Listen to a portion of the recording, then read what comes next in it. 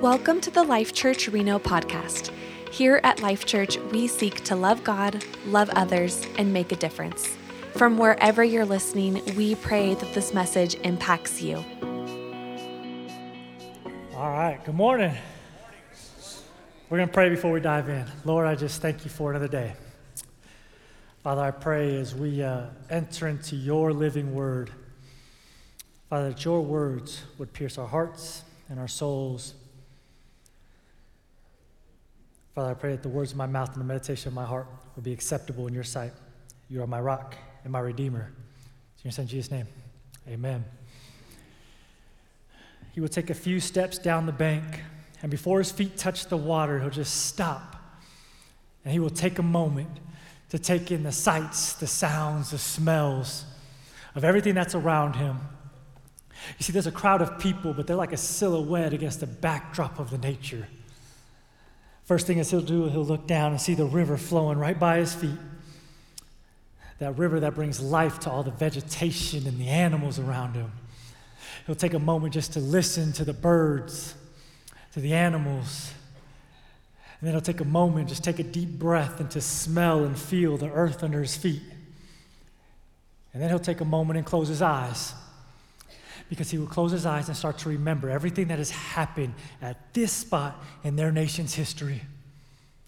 He'll remember Joshua leading the people of Israel into the promised land. And when they all came and he took 12 rocks out of the river, put them into the camp at Gilgal, each rock representing the 12 tribes of Israel. And then he'll remember that he took another 12 rocks, put them back into the river. And when the people that held the Ark of the Covenant, when they walked across, they stepped on those stones. And so he'll remember when John told the people, come repent and be baptized of your sins. And for those of you that think you're just God's child because your father is Abraham, listen, God could raise children from the very rocks. And that's a reference back to when the people crossed and he put the rocks in the river. He'll remember the thousands and thousands and thousands of people that crossed that river to walk into the promised land. And he'll remember those two buddies whose names sound alike, Elijah and Elisha. On that day when they showed up, God stopped the waters from flowing and they crossed. And they spent some time together alone on the other side. And then this amazing, powerful moment where Elijah's just taken up into heaven. And Elisha now takes Elijah's garments and then asks for a double portion of what the power that Elijah had. And Elisha will walk back across that river on his own as a new prophet for the nation of Israel. You see, there's been these powerful moments that have all happened right here. And his feet are one step away from entering the water where those powerful moments happened. And he will open his eyes, and the crowd will watch as he begins to walk into the river. And he will go and greet his cousin. And him and his cousin will have a short conversation. His cousin will try to explain, listen, I can't baptize you. You should baptize me. This isn't how this is supposed to work. And he'll explain to his cousin, no, this has to happen. You have to baptize me. They'll have this little debate go back and forth, and they'll go on with it. The lens of Scripture has taken us to this moment, the moment he knows is the most powerful one out of all of them. He knows what is about to happen. So I want to invite you to come, find a seat in the place today that's known as Qasr al-Yahud. It means the palace of the Jews. It is in the West Bank, just a little southeast of Jericho, north of the Dead Sea, this place where this powerful moment happens. I want to invite you, pull up a rock, find a tree stump to sit on. If you have kids with you, throw them on your shoulders. You're going to want your kids to see this moment. And Scripture's already taken us there. If you have your Bibles, open up to Luke chapter 3, verse 21. Now, when all the people were baptized, and when Jesus also had been baptized and was praying, the heavens were opened and the Holy Spirit descended on him in bodily form like a dove. And a voice came from heaven, "You are my beloved Son. With you I am well pleased." Last week we kicked off this series that we're going to be in for a while, looking at the book of Luke, the life, the ministry of Jesus. And Pastor Dave kicked it off last week, looking at John the Baptist, his call for the people of Israel to repent of their sins and be baptized. And we looked at, repentance meaning turning away from your sins. Well, we have Jesus who enters into the waters to be baptized, who had no sin. So what does he have to repent from? So we have this Jesus with no sin, nothing to repent from, but going to be baptized. And so it really just begs the question, why did Jesus get baptized? That's what we're looking at today. Why did he have to do this? Why did he do this? And we see a couple of things. The first thing is Jesus got baptized to reveal God's nature to us.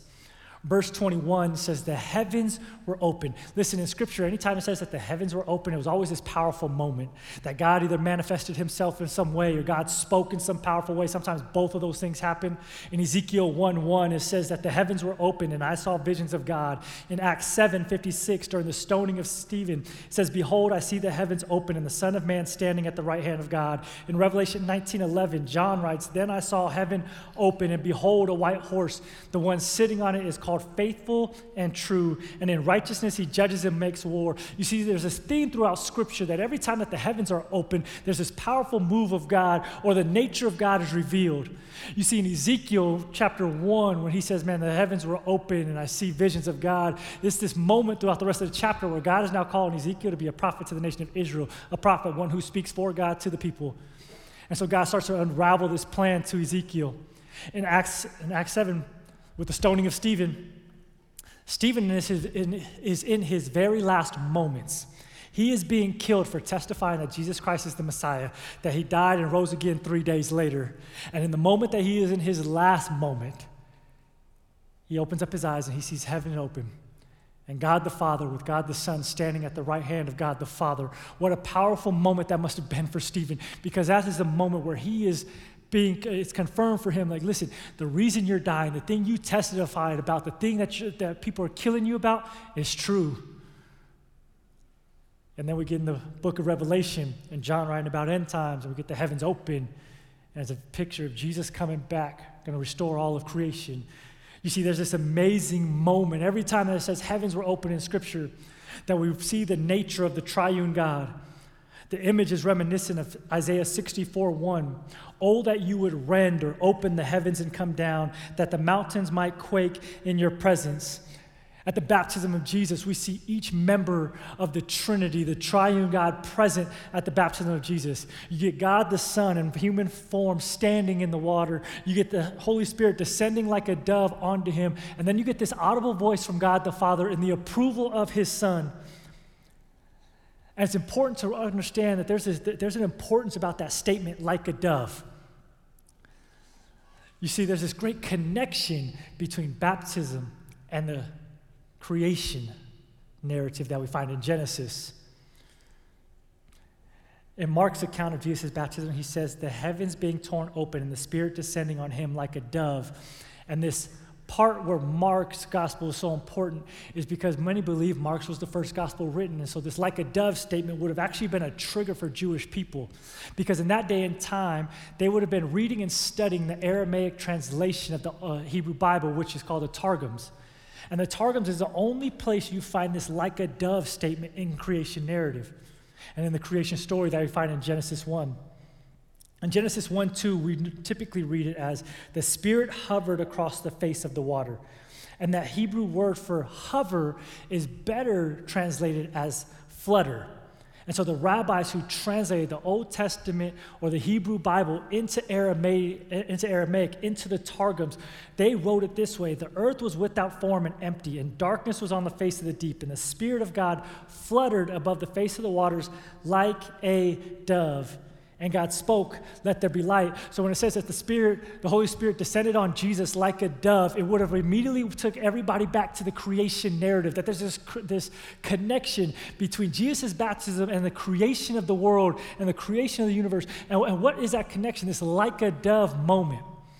Tim Keller explains it this way, that there are three parties in the original creation of the world. There's God, there's God's Spirit, and there's God's Word. Because he creates through his word, he speaks and it exists. Later on in the Gospel of John chapter 1, we're told as in Genesis, we see God, God's Spirit, and God's word.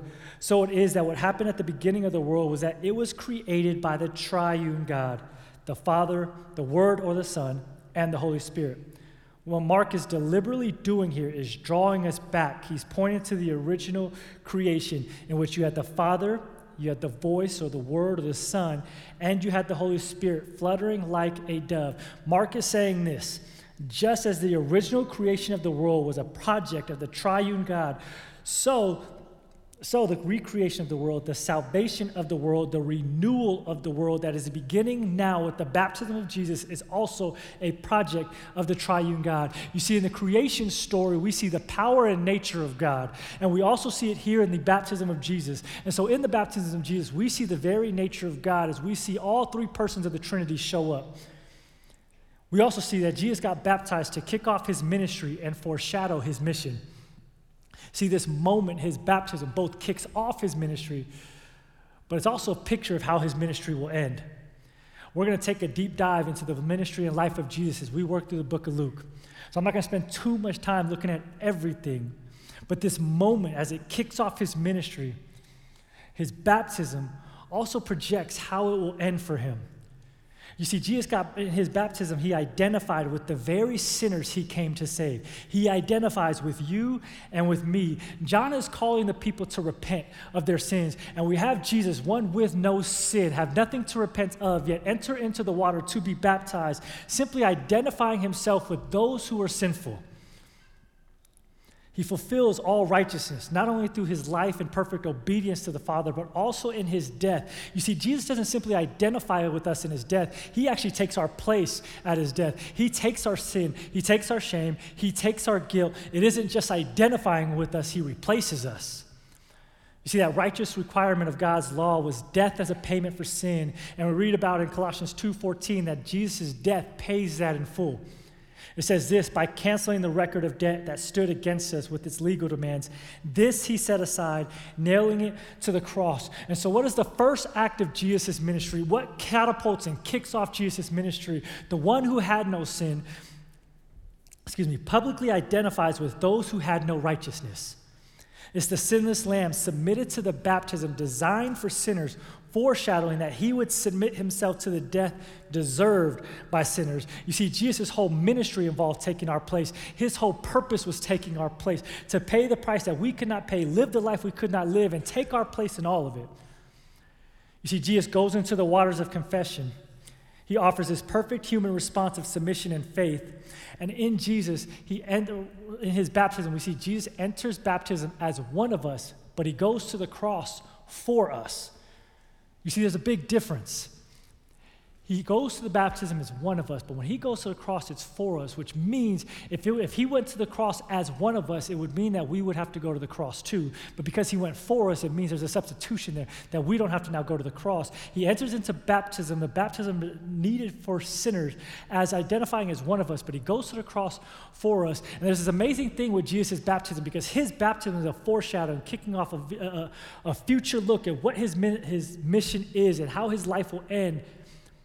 And yet for the Christian now, when we get baptized, we look back at the cross. His baptism looked forward to it. Ours looks back to it. And finally, we see that Jesus got baptized to set an example for us. You see, when we get baptized, we are obeying Jesus. If you are a disciple of Jesus, if you have decided to give your life to Jesus and you're a disciple of his, then the command that we find in the Great Commission in Matthew 28 is pretty clear. Says this: go therefore and make disciples of all nations, baptizing them in the name of the Father and of the Son and of the Holy Spirit, teaching them to observe all that I have commanded you. And behold, I am with you always to the end of age. What's the first thing Jesus says when there's a new disciple? Get baptized. You see, baptism is kind of the first step for a new believer. It's that first step of obedience for a new believer. And listen, there's a difference between follower and disciple. Okay, in our culture and today, like we use follower and disciple like they're synonyms. But biblically, follower and disciple are not the same thing. Let me explain. A disciple, maybe a better word instead of follower would be imitator. Because a disciple's job would be to imitate the life of the rabbi that they were a disciple under. They would learn everything: how he learned, how he studied, how he taught, how he lived his life, what he ate, when he ate it, how he served people. Like they would imitate everything. They weren't just following the guy around, like they imitated his life. And the goal was to do exactly what your rabbi did. There's a difference biblically between disciple and follower. Like, there were lots of followers with Jesus. We will see it throughout the book of Luke. There were always crowds of people, tons of followers. And the followers wanted another miracle, another teaching, another healing. If you show up and you watch some dude feed 5,000 people out of a little kid's lunchbox, I want to watch that happen again. There's always followers with Jesus. But he's not calling people to be followers, he's calling us to be disciples. Listen, here's the difference. Followers, your tune can change when things don't go the way you want. Let me explain. There were lots of followers when he comes riding into the city, and they're all chanting, Hosanna, Hosanna, save now, save now. You're the Messiah of the world. They're laying palm trees down. And they're all chanting, save now, Jesus is Lord, Messiah, Messiah, Messiah. And it's a little short time after that, after he's betrayed, and he's standing in front of Pontius Pilate with Barabbas, and Pontius Pilate says, who do you want, Barabbas, the thief and the murderer, or do you want Jesus, the one who has done nothing? All those followers that were chanting, Messiah, Messiah, save now, Hosanna, Hosanna, save now, are now chanting, give us Barabbas, the murderer and the thief, kill Jesus, give us Barabbas, give us Barabbas. You see how their tune starts to change real fast. You want to know how it looks like in our world? I want Jesus. I want to give my life to Jesus. I want to follow Jesus. Let me talk about your sexuality, your finances, your marriage, your drinking, how you act, how you treat your spouse, how you treat your kids, how you treat your neighbor, how you treat your boss. Let's talk about this. And then we go from, I want Jesus. Well, Jesus, I don't want to talk about that anymore. And Jesus, I don't want you to touch that part. I'm cool if you touch these areas, but not this one over here. You see how a follower starts to change their tune? You see, when Jesus, in his life and his ministry, there was always followers, but there's a drastic difference biblically from a follower and a disciple. Listen, Jesus went to the cross for everybody, but followers we find at the cross rejected the cross, rejected him. There's a difference between followers and disciples. He died for everybody. But we'll see there's a drastic difference between the disciples at the death of Jesus and the followers. Listen, if you have decided to be a disciple of Jesus, to give your life to him, then your first step is to be baptized. If you haven't done that, we're having an opportunity for you. On February 4th, we're going to have baptisms in our service. You can sign up by scanning that QR code that's up there right now. You can go on lifechurchmv.com, click under our events page, go to the Church Center app and sign up there. We would love to celebrate your decision to be a disciple of Jesus. You see, when we get baptized, we go public with our faith. Romans 10, 9 through 10 says, if you confess with your mouth that Jesus is Lord and you believe in your heart that God raised him from the dead, you will be saved. For with the heart one believes and is justified, and with the mouth one confesses and is saved. You see, when we have baptisms, we ask two questions to those that are being baptized. And oftentimes, you guys don't really get to hear it because the way we do baptism is in the midst of our worship. Right, so the band is up here playing, and we're all singing while people are getting baptized. And I love that way, the way that we do it, because the whole time we are singing corporately together, giving glory and praise to God for what he has done, not just in our life, but for the lives that he has changed and those that are being baptized. But there's two questions we always ask. First one is this: do you believe Jesus Christ died on the cross for your sins, rose again 3 days later? Yes? Cool. Do you want to be a disciple of his for the rest of your life? Yes. All right, cool. And then we'll baptize them. And see, in their baptism is this public confession that Jesus is Lord over their life. And there's a lot of reasons people don't get baptized. One reason people don't get baptized is they just don't think it's necessary. They don't think it's necessary for salvation. And they will point to Jesus on the cross with the two sinners next to him, and one of them going, hey, Jesus doesn't deserve to be up here. He hasn't committed any sins. He committed no crimes. He doesn't deserve to be up here. And Jesus tells them, on this day, you will be with me in heaven. And so people say, well, he didn't get baptized. I mean, could you imagine that? Like Jesus promises, like, yeah, you'll be with me in heaven, but we're going to have to take the nails out. You're going to have to come down. They're going to baptize you, and then they're going to nail you back up here. Like, that would suck. And so they say, listen, he didn't get baptized. so it's not necessary. Or what about people maybe in their last moments, maybe on a deathbed, and they're in their last moments of life, and they make this decision, but they don't get baptized.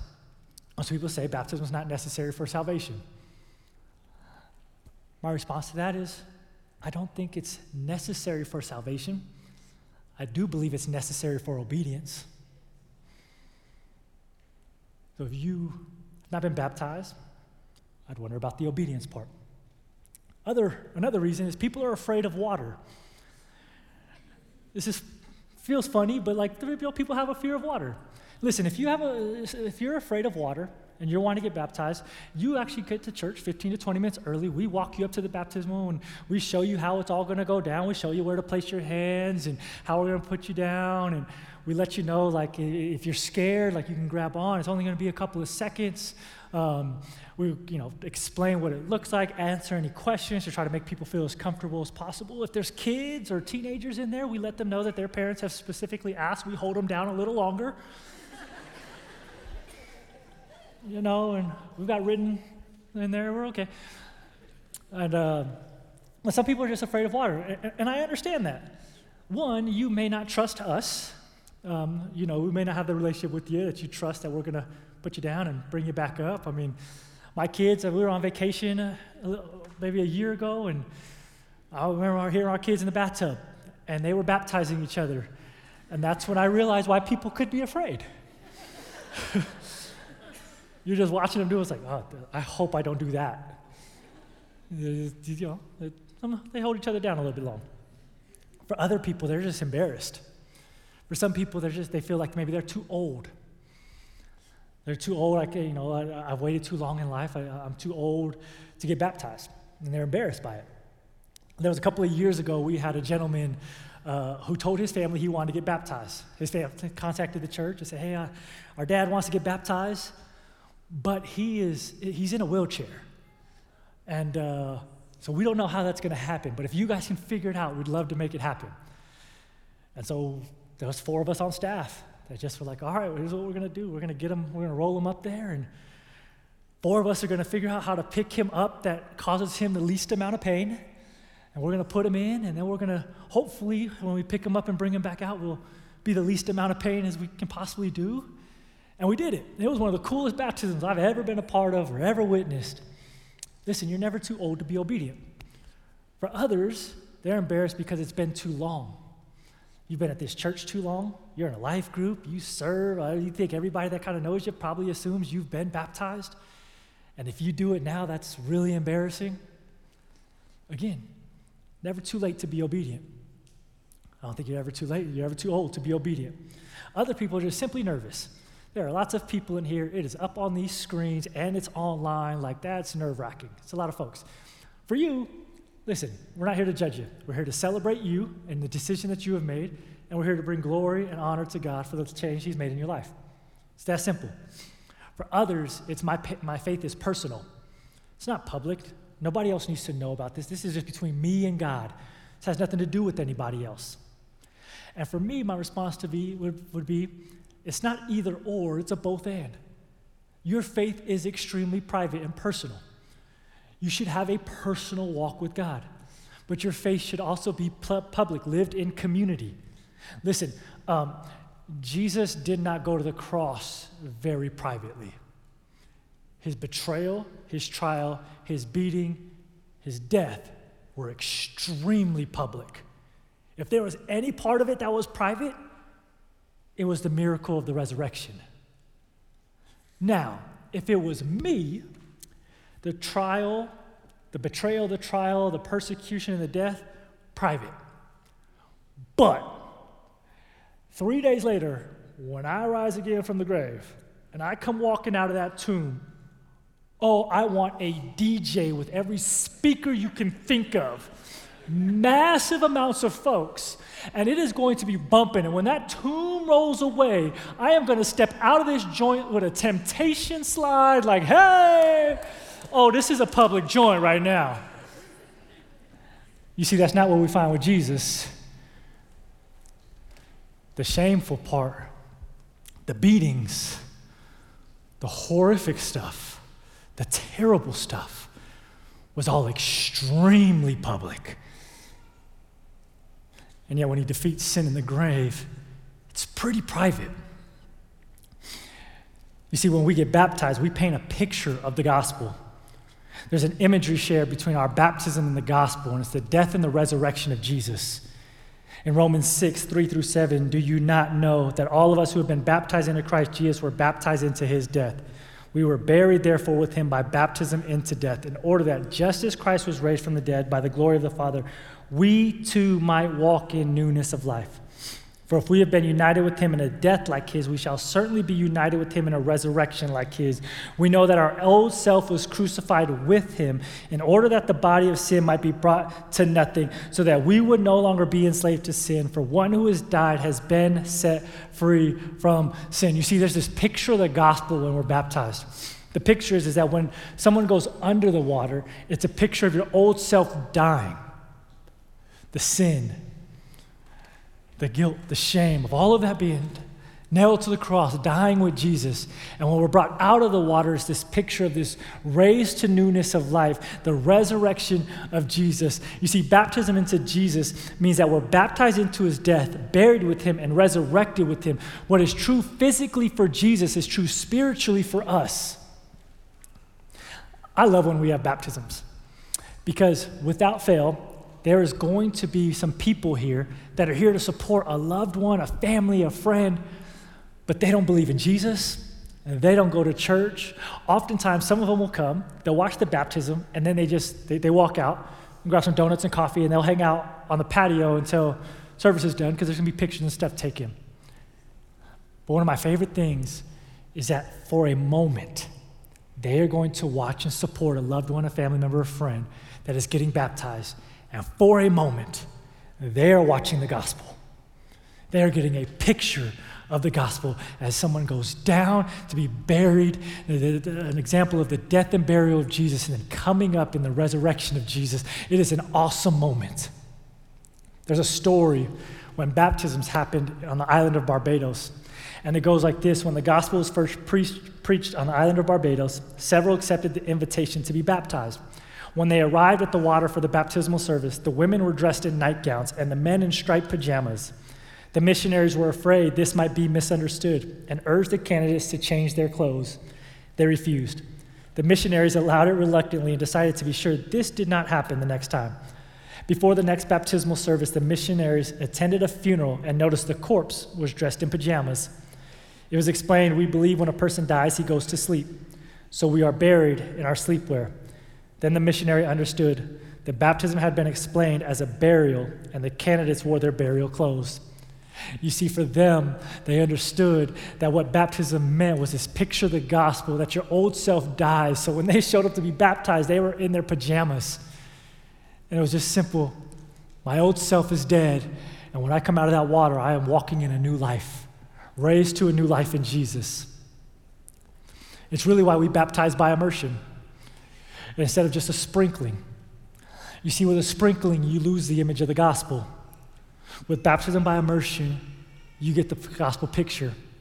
And as we think that we believe it's important, we believe it's what's taught in Scripture, but we believe it's important for people to see in a powerful testimony, in a powerful way, what the gospel is. The death, burial, and resurrection of Jesus Christ.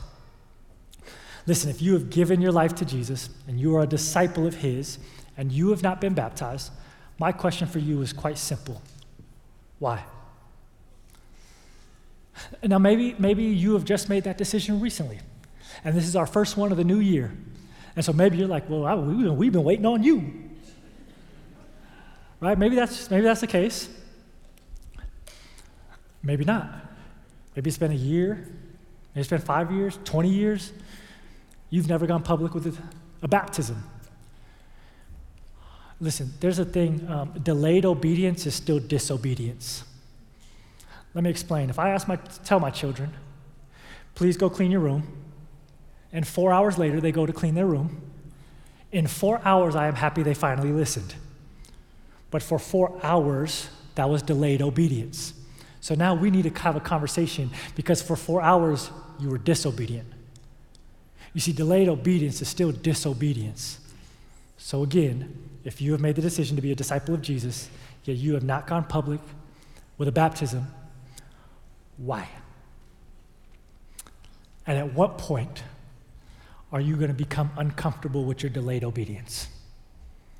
At what point is that a problem for you? Acts 22:16, and now why do you wait? Rise and be baptized and wash away your sins, calling on his name.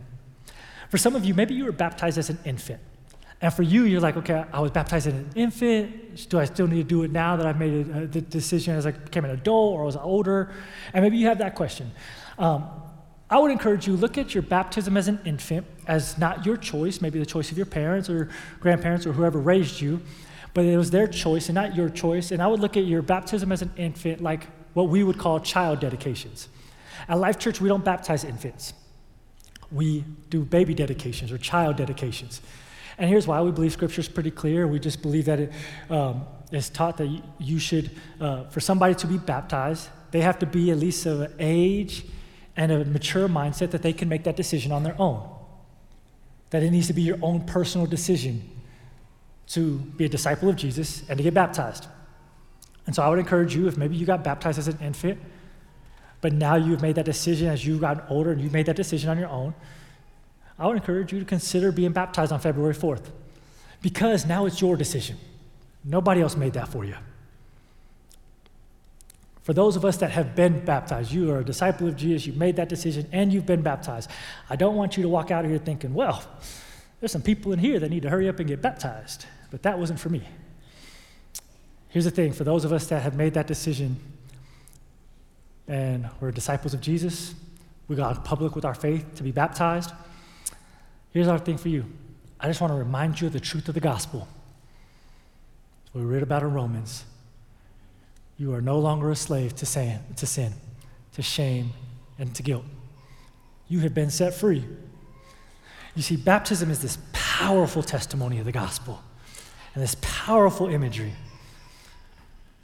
But you can't just go get baptized every week and let that be your only testimony. Instead, you're now called to walk in a newness of life with freedom. With the power of the Holy Spirit, you're walking out in that freedom. My encouragement for you, remember the truth of the gospel. You've been set free. We sang a song about that. You've been set free. So walk out in freedom from it all. Listen, I know for some of you, you've been praying for family or friends for a long time, praying that God would get a hold of their heart, that Jesus would get a hold of them, and he would change them in a radical way. Maybe you're the person that's supposed to show it to them. Maybe the reason you're in their life, that you have that relationship, is that they are going to see freedom, this newness of life, this broken chains from bondage of sin, that they're going to see that because of you. Or maybe the reason nothing has happened and they haven't come to Jesus, or they haven't even been interested in Jesus, is because there's been no difference for you before you became a disciple and after you became a disciple. Maybe they look at you and go, you talk about freedom, you talk about grace, you talk about forgiveness, you talk about mercy, yet when I see you and I talk to you, you still do the same things you used to do, still talk the same way you used to talk. Matter of fact, nothing seems to have changed in your life. So I don't think Jesus is real. Maybe, if you walk out in freedom and the power of the Holy Spirit, maybe your life is that powerful testimony that'll change someone's life. Maybe God is looking back at us going, I'm just waiting for you to walk out in freedom. I'm just waiting for you to embrace freedom. I'm just waiting for you to walk out going, those things I used to do, who I used to be, and how I used to act, no longer has power over me and no longer controls me. Let me show you the truth of the gospel. Let's pray. Father, I thank you for the truth of the gospel. That you sent your son to die for everybody. And as disciples,